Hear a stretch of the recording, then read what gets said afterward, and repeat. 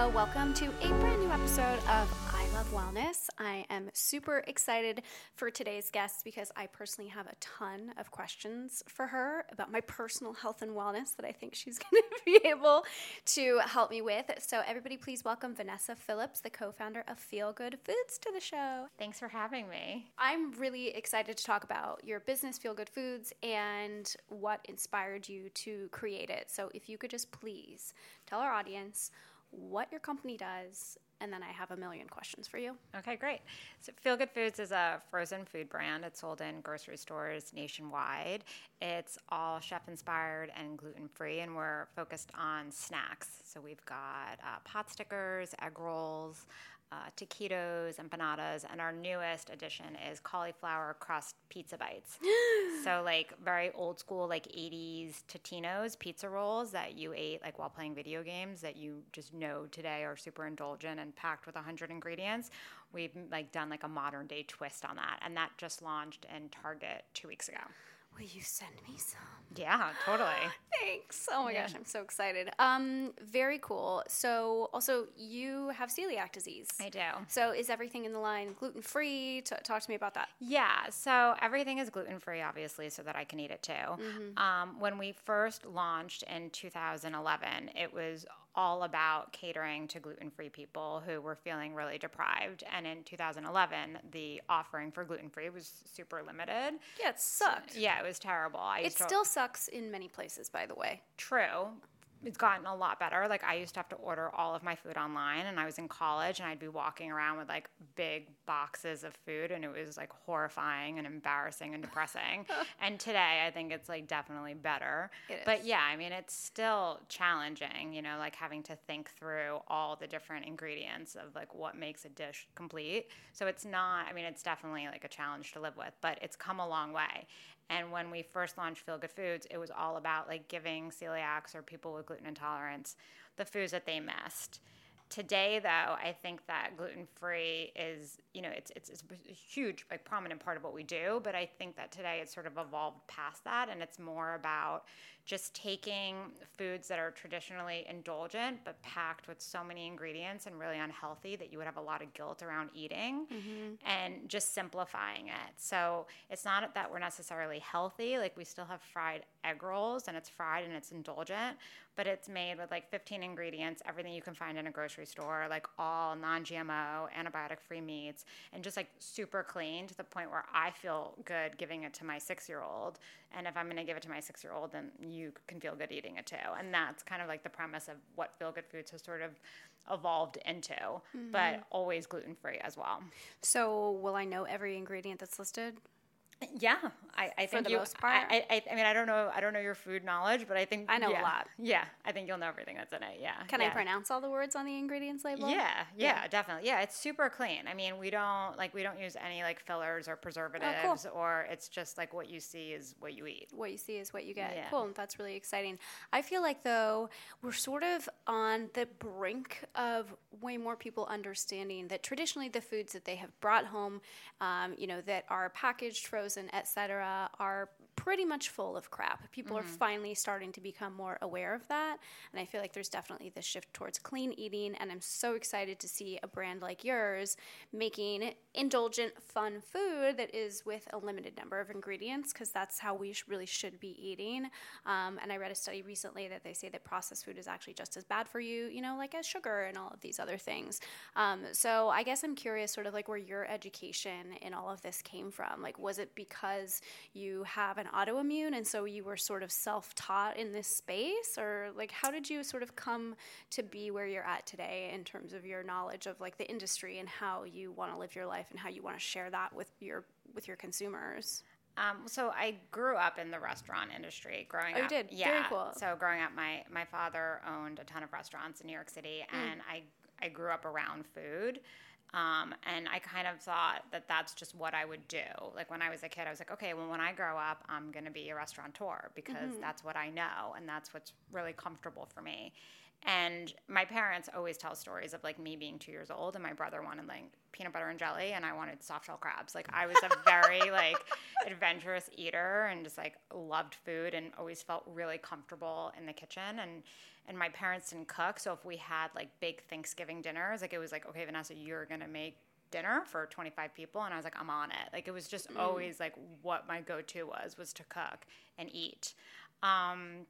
And when I went into, I guess like I want to say like around 12 years old, I started developing really strange neurological symptoms that were very hard to pinpoint and kind of unusual for a kid to complain to their parents about. I had a lot of like neuropathy, like What does that mean? So I had like tingling in my hands and feet. I would wake up in the middle of the night and my entire leg would be numb and I would have to like crawl into the bathroom and turn on the bathtub so that the intense pressure of the water would like wake up my leg. Like I could not stand. I would literally be crawling to the bathroom. And I was really tired. I had terrible brain fog all the time. Like my parents were just like, she's just ditzy. I remember going on vacation with my parents and my one job for the day was like to hold everybody's passport. And within an hour, I was like, I think I left them on a bus somewhere, but I'm not sure. Like I just was totally on cloud nine all the time. And I never really was able to connect my symptoms or behavior with what I was eating because gluten is in everything. So I used to say to my mom, like, if I am allergic to something, it's got to be something like salt because it seems like no matter what I eat, I'm like exhausted afterwards and I'm having just like widespread symptoms and pain. But I never had stomach aches. So my parents never thought to like send me to a gastroenterologist. They would, I would get like MRIs or I had horrible like joint pain and they thought, okay, well, she must have arthritis or MS. I mean, it really, like, they ran the gamut of everything other than something, like, focused on my digestive system. And when I went to college is really when, like, things got really ugly because I went to Hobart. It's upstate New York where there's, like, nothing but, like, Wendy's and McDonald's. And growing up in New York City, I never really ate that kind of food. So once I got to college, I was like, wow, this is kind of cool. Like, I'm going to see what this like Whopper is all about. Like, I've never had a Whopper. And then the stomach stuff like really kicked in and I got really, really sick. So when I was 20 years old, I finally saw a gastroenterologist and he diagnosed me with celiac and I was the second person he had ever diagnosed. And he was like, yeah, this is gonna suck. Like your life is not gonna be fun because he knew that I loved food so much and that I loved cooking. And he was like, you're just gonna have to start ordering all of your food naked. And that was literally the line. And just eat really bland, like steamed vegetables and like salmon and chicken with nothing on it. And I was like pretty devastated. I was like, well, that's not something that I'm going to be able to do. So I'm going to have to figure it out. And it took me a couple of years of just like really doing a ton of research and taking different cooking classes and figuring out like how to kind of cook around it. But I realized pretty quickly that it actually wasn't as limiting as people think. And I met my co-founder, Trig, my partner. He was a chef at a restaurant, and we were working at the restaurant together. And we kind of like became friends by cooking together. And we started developing all of these recipes. And I felt really lucky that I had figured out how to feed myself and still enjoy food again. So it was like a natural progression to want to cook and give these foods to everybody else. And that was how I kind of stumbled into this industry. Wow, that's so interesting. I'd sort of like to go back to sort of your childhood before you had sort of like the classic celiac, like digestive issues, because I know a lot of people, including myself, that sort of have these like non-traditional celiac like intolerances, like the really bad brain fog, bloating, like all of these things that happen. And I guess when you were growing up, was autoimmune even a thing back then? Like, I feel like it's not the same landscape back then than it is now. So like when you were going to the doctor, like did people even take you seriously? Did your Never. parents take you seriously? No. Like that's what I want to talk about is like No, they didn't. women already like are not listened to by doctors and by their family members and by their partners. You know, like we're in pain and we complain about all of these symptoms and all of these things. But like how were you like an advocate as a kid even for yourself? Like how did you even sort of begin to go through that process of like, mom and dad, there's really something wrong, or like I feel weird? You know what I mean? And like you were saying, like maybe I'm allergic to salt. Like how did you even conceptualize that maybe you had some kind of allergy and that was what was affecting you? Yeah, I mean, that's a really interesting question. And it's just, I think, goes back to how in tune we are with our bodies on such a subconscious level, because in truth, I didn't really know that I was allergic to something. And I didn't always feel a direct, I would eat and get sick. Sometimes I would feel sick hours after I ate. So there is this like intuitive nature that we all have that we can tap into where we can really heal ourselves and know. And when I actually went to the doctor initially, and to the gastroenterologist, and he did a bunch of tests, it actually came back initially inconclusive. So it was really kind of depressing because my parents had finally sent me to a gastroenterologist, and he was like, there's nothing wrong with you. Oh my gosh. And my parents were like, oh, well, that explains that. She's definitely a hypochondriac. And I decided, for whatever reason, and I won't really ever know what made me do this, to put myself completely on a wheat-free, I didn't know what gluten was, on a wheat-free diet. And I started feeling better.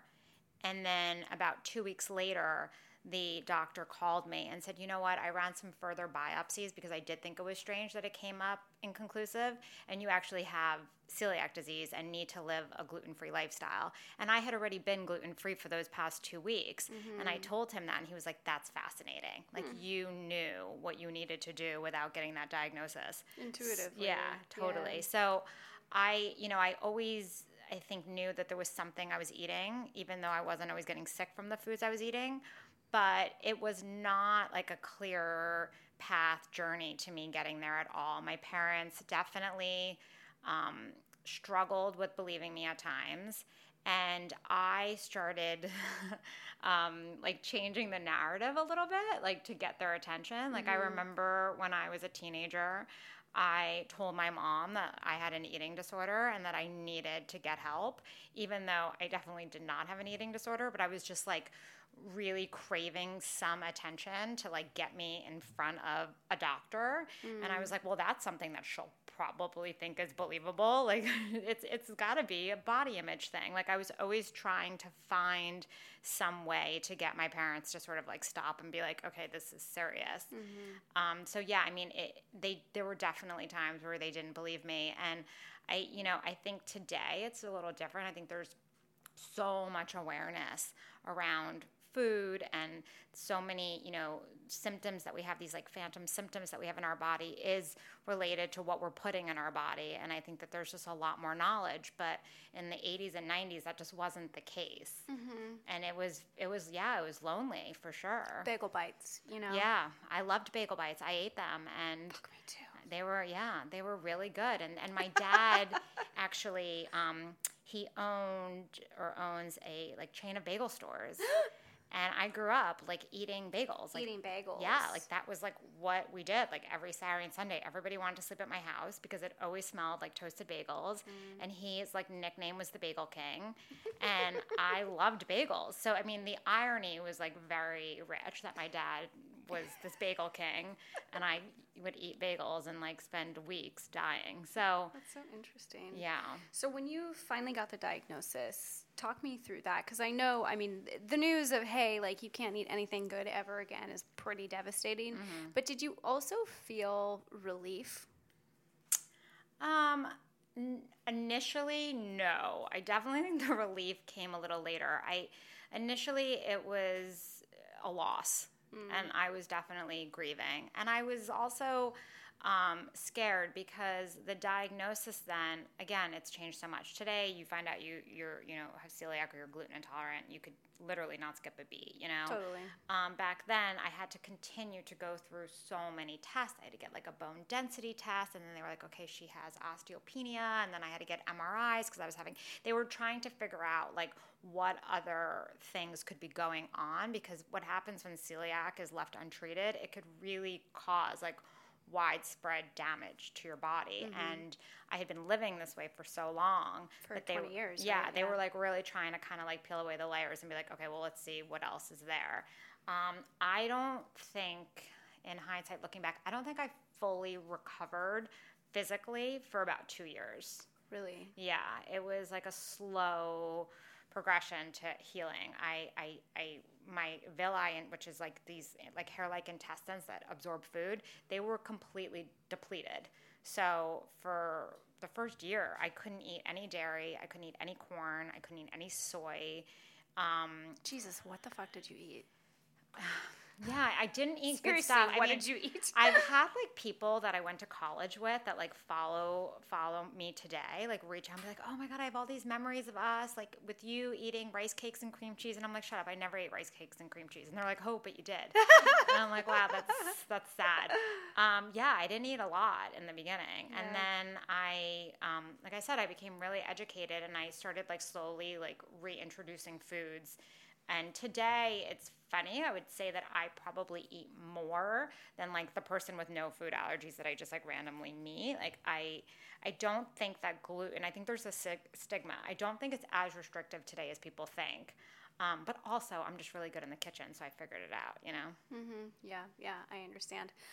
So it took you 2 years to feel better, but you said even within that first 2 weeks when you cut wheat out of your diet, you said that you did notice a change. And I hear from a lot of people, if they have some kind of issue, they cut it out, they immediately start to feel better. But I guess what sort of information can you share with people that sort of like suspect that something might be going on? And I think the reality is if you have an allergy to something and you've been exposed to it for years and years and years, your symptoms are not going to be these like awful flare-ups. They're going to be less intense than if you just had a random exposure to something that you have an allergy to.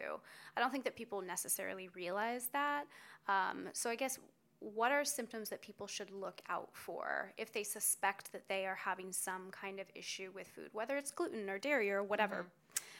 Definitely keeping a food journal. I mean, it sounds really basic, but there's no way that we're possibly going to remember everything that we eat and drink, over a large span of time. And if you write it all down and the times, and then you start logging your symptoms in, you will find different, like, oh, okay, so on Monday when I ate this, I felt sick. And then I also ate that same thing on, Wednesday. And then the following Monday, oh, so, okay, there you go. Like, you can find a way to sort of like trace back and find pattern if you really write it all down. So I always tell people to keep a food journal.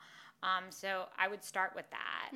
I definitely would not listen to a doctor because nobody is going to know your body better than yourself. I always say it's very similar to if you're in an unhealthy relationship, even, if you with a partner or whatever, like listen to your gut.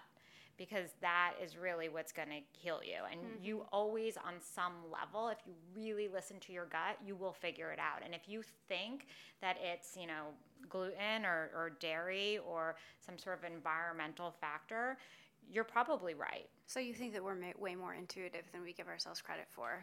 Yeah, but I believe that like with everything. Yeah.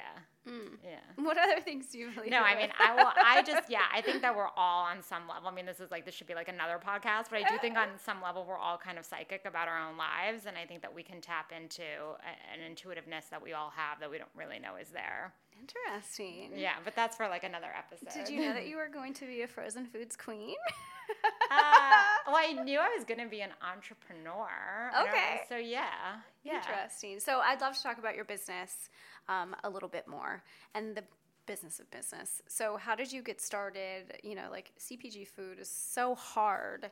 I mean, you really have to like get into every store and do the sampling and like build an audience, and it requires so much time and energy, much more than, you know, just, oh, I'm going to create a company and I'm going to make a website and like put it out there for the world to sort of like figure out and consume. Like to be in a grocery store, like so much more goes into that than I think that people who are shopping in the grocery store realize. So I'd love for you to sort of give us like the high level of like, okay, I want to start a frozen food company. I'm like, how do you do that? Yeah, so I definitely wanted to start a frozen food company. I knew that, and I knew nothing at all. I started... But you did have this great background in food. I did. So you had some baseline knowledge, at least about food. I did. Yes, I did. So when I first started, I was actually making lasagnas in my studio apartment. I was like living in the West Village, and I was like, you know what? I'm just going to make lasagnas and just deliver them all over the city to people. I love that. And I put up like one ad on a gluten-free website, and it was like, you know, this girl in the West Village is delivering lasagnas. You should order them if you want. And I went to sleep, and the next day I woke up and I had like 25 orders for lasagna, and I was like freaking out because I had not figured out logistically how I was actually. I mean, literally, my apartment was really a challenge. 500 square feet, and I was like buying everything from like the D'Agostino's on my corner. I know that D'Agostino's. Is it still there? Yeah. Is it still there? And I would like run, and I would get all the ingredients, and I was like, okay, I think like maybe like $12.99 is a good price for my lasagna. And I had no clue what I was doing. I'm sure that I don't know. I remember one time someone said there was like a hairnet, and I was like, oh God, I need to wear a hairnet. Like I just didn't know. I didn't know anything. And I did that for about 6 months. And then somebody had read like an article about me, and they reached out and they were like, are you raising money? And I was like, for my lasagnas? And they said, yeah, do you have a business plan? And I was like, I don't know about how to do that. And I decided to kind of like take a step back and regroup and take down my lasagna website and just sort of figure out where this could really go, because it wasn't working out of my 500 square foot apartment. Understandably. Yeah. And things really went on hiatus for about 18 months. I ended up opening Friedman's, which is a restaurant. Today there's like 7 of them, but initially the first restaurant was inside the Chelsea Market. Yeah, I know it. Okay, cool. And everything was available gluten-free, and it was all inspired, obviously, about me being gluten-free, and I really wanted to create a menu where it was like intrinsically gluten-free, and there you weren't getting like a separate kids menu. Sure, yeah. And it was also just foods that I loved. It was all about like comfort food with a lot of Southern influence, and everything we would buy at the farmer's market. Fried chicken, cheddar waffles. Yeah. And it was really delicious. And it was very, very successful, but I felt really stifled. I was like, okay, this is 35 seats, and I want to reach more people, and I'm really interested in building a brand, like much larger than... Beyond just, the restaurant space, yeah. So when we were running Friedman's, we had a recipe for dumplings, and I put them in a Ziploc bag, and I had a friend like do a mock-up of like what the dumpling packaging could look like. And I got the address of one of the, at the time, the corporate office of Whole Foods, and I just mailed it to them. And I wrote a letter, and I was basically like, these are really good. You should try them. This is how you would heat them up. Let me know what you think. And they emailed me 2 weeks later, and they said, we're going to put it in 27 Whole Foods. And I was like, oh, shit. I, like, have no idea anything I about... mailed them frozen dumplings, yeah, like, now I didn't have to make them. any experience at all. And I didn't know about, like, USDA regulations. And, you know, everyone should feel comfortable knowing there are regulations. So, like, if you're buying food, it is going through some type of process. And I didn't know what that process entailed. And it was a huge learning curve. Luckily, though, Whole Foods gave me a pretty long lead time. So I think it was like 7 months I had to figure it out. And I ended up just going through the process of figuring out how to get into CPG. And it evolved from there. I mean, today, you know, we're in close to 7,000 grocery stores. I mean, it took a while, but some of it is luck, and then some of it is drive, and then having a really great product. And also, I think just being really, really loyal, like to the point of insanity to what you're doing. Like, know that you're gonna get rejected and you're going to make mistakes, but just being like, no matter what happens, like you and I are in a monogamous relationship. Yeah, that makes sense. So how do you guys continue to be successful and continue to get market share? Because there's so many gluten-free brands now. I know that you were sort of like one of the original first, and like you have all these like great items, but like how do you continue to win? You know what I mean? Because there's so many options now. There are. I mean, there's a lot of gluten-free options.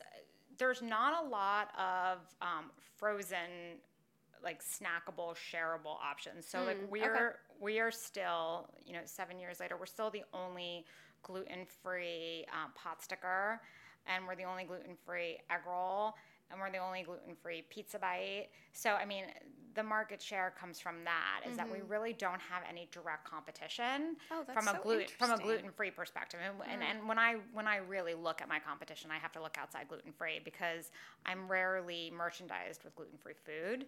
I think that our products, or I know that our products are good enough and they're so delicious and they do have that restaurant reference point. Like it's kind of unusual that a frozen food brand would be owned by restaurateurs. Sure. So we are mainline, like we'll be integrated with products that are conventional, like interesting. Like in so Target. You're not like in a gluten-free section of the store.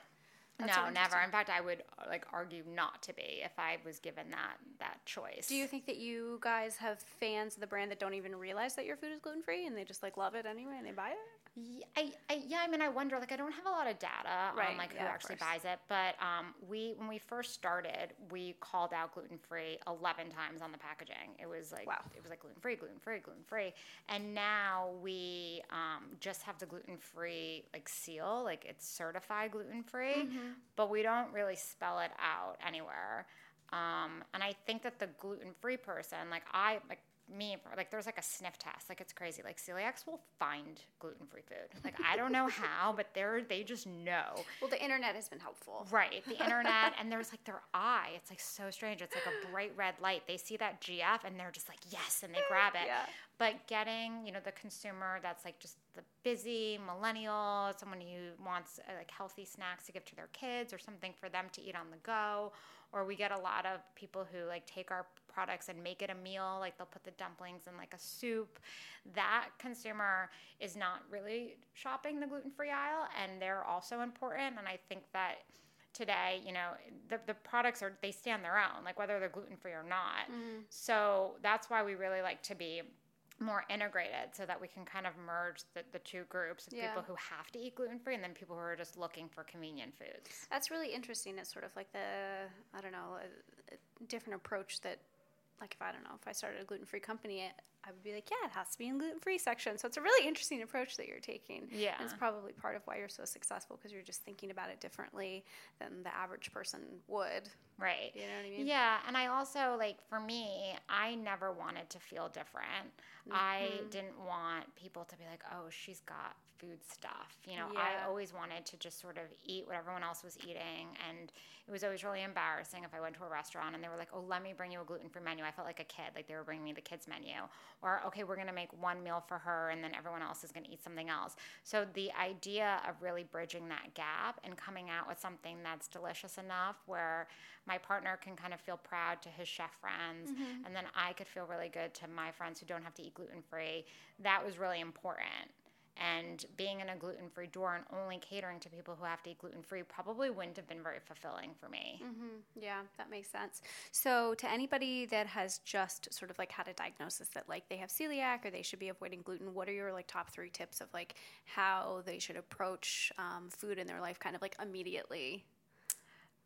But I would definitely say they should learn how to cook if they don't know how to. Because when you know how to cook, it also really helps you when you're dining out. Yeah. Like there are certain things that I just know to ask for because I've probably made that at home, and when you really don't have that knowledge around food, it's going to be really hard because you're going to be like, oh, is there any flour in the ossobuco? Well, if you make ossobuco, you're going to know there probably is, right? Or, and then sometimes you're asking questions and it's just confusing the restaurant even more because, if you're at an Asian restaurant and you know that there's wheat and soy sauce, I mean, you should just know, well, wait, do you use tamari or do you use soy sauce? So, I mean, really becoming really knowledgeable about food is going to be your guide for life. So cooking and starting to read labels and becoming really familiar with what typically would have gluten and what doesn't is definitely is going to be really important.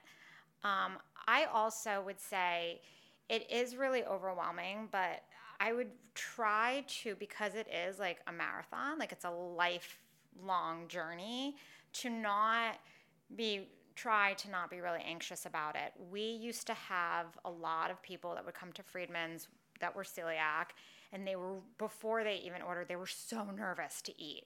And I think that going into it with that mentality is going to be really hard. And I think there is such a connection between your mind and body that if you're so nervous every time you eat, you're probably going to get sick more. So to just really kind of relax and do everything you can, but know that sometimes you might eat gluten. I mean, it might happen.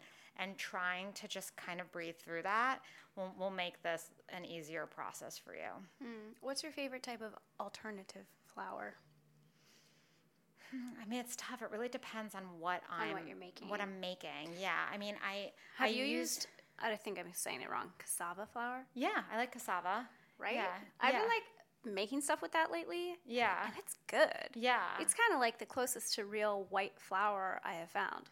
Like I had a cassava tortilla the other day and I was like, this could have fooled me. Yeah. And we've like played around with a lot of different like grain-free tortillas, and we've used cassava for that. I mean, I think that baking and, different flours for breads, I mean, it's all, really depends on what you're doing. For frying, like if I'm doing more of like a battered, like crispy, like kind of like that fried like tempura, I'll use like rice flour. But I also don't like rice flour for baking because I think it's kind of gritty. So, I mean, it really depends if I want something more flaky or I want something more bread-like. So, yeah, I don't know if I have like one flour. I really think it depends. If I'm trying to do more of like a roux, I'll use more arrowroot because it really does like add a lot of like viscosity. Yeah. So it really depends on what I'm doing. I think that's really interesting. Okay, cool. The last thing I want to ask you, what are some of your things that you can't live without when it comes to wellness? Sort of like what changes have you made in your life that have like dramatically improved your life? So, and don't say eating gluten-free. No, I because clearly we know. Yeah, I eat gluten-free, right? And what I will say is that for me with celiac, that's actually not enough for me feeling good. So part of what happened because I lived with celiac so long is I developed pretty significant arthritis and a lot of joint and they call it bone pain, which is sort of like ambiguous, but a lot of joint and bone pain that is just like a lifelong condition that I will probably always have. And for me, like it's equally as important that I exercise as it is that I eat gluten-free. And there's really, I mean, they are a pair. Like they go together. If I don't exercise 5 days a week, I will have chronic pain. Wow. It's intense. So definitely exercising. And just like, I mean. What type of exercise do you do? Because you think that exercise is high impact, it's going to cause more pain. Yeah, no. Like sometimes when I don't work out, I'll feel like so stiff and I have to like kind of ease into it. Like I'll be like slowly like just moving my body. My exercise regime has definitely changed. I mean, I would say a couple of years ago I was really into running and then I kind of stopped running as much and now I'm more of like into like traditional weight training, but I'm always doing something. And yeah, I mean, I kind of just like to live an active lifestyle. So if I'm not like at the gym per se and I'm on vacation, I'll go for a bike ride or I'll swim or I'll go hiking or whatever. I mean, I'm always doing something to just move my body. Yeah. And if I go more than a few days without doing that, it's equally as troubling to me as if I went and just like gorged on a regular pizza. Okay. Exercise, yeah. And then, I mean, I feel like all the other like cliche things that people say, like I meditate and I drink a lot of water and I try and live a balanced lifestyle. And but those things genuinely help. They do. They for sure. Really they do. Yeah, they do. And they also help with like running a business and having kids and living in New York City. I mean, all of the different rituals that you need to just stay calm and feel balanced are what I do. But no matter, what's going on in my life, I would never not exercise. Like that is like That's the thing. That is my thing. Okay, that's a great takeaway. So where can our listeners find you, and where can they find Feel Good Foods? Online, in store, wherever. Yeah, so we're in grocery stores. We're in Whole Foods nationwide. We're in Target. We're in healthy, like boutique-y kind of health food stores. And then tons of different like regional, depending on where you live. Mm-hmm. So, do you have a store locator on your website? We do. Yeah. Okay. If you go to our website, it's like really easy to remember. It's just feelgf.com. Okay. And if you go to our website, you can search with your zip code, and it'll actually tell you like which flavor of which product that you want is sold where. So it makes it really easy. Like if you really want the chicken pot stickers and you're on a search for chicken pot stickers, you can find a store that sells that. Awesome. Cool. And you can order on our website too, which if it's sold down the street from you, I don't know why you would, but if it's not located near you, you can always just get it off the website. Okay, awesome. Are you guys on Instagram? We are Feel Good Foods. You can find us on Instagram. Awesome. Yeah. Okay. Well, thanks so much for sharing your story. Thanks for having me.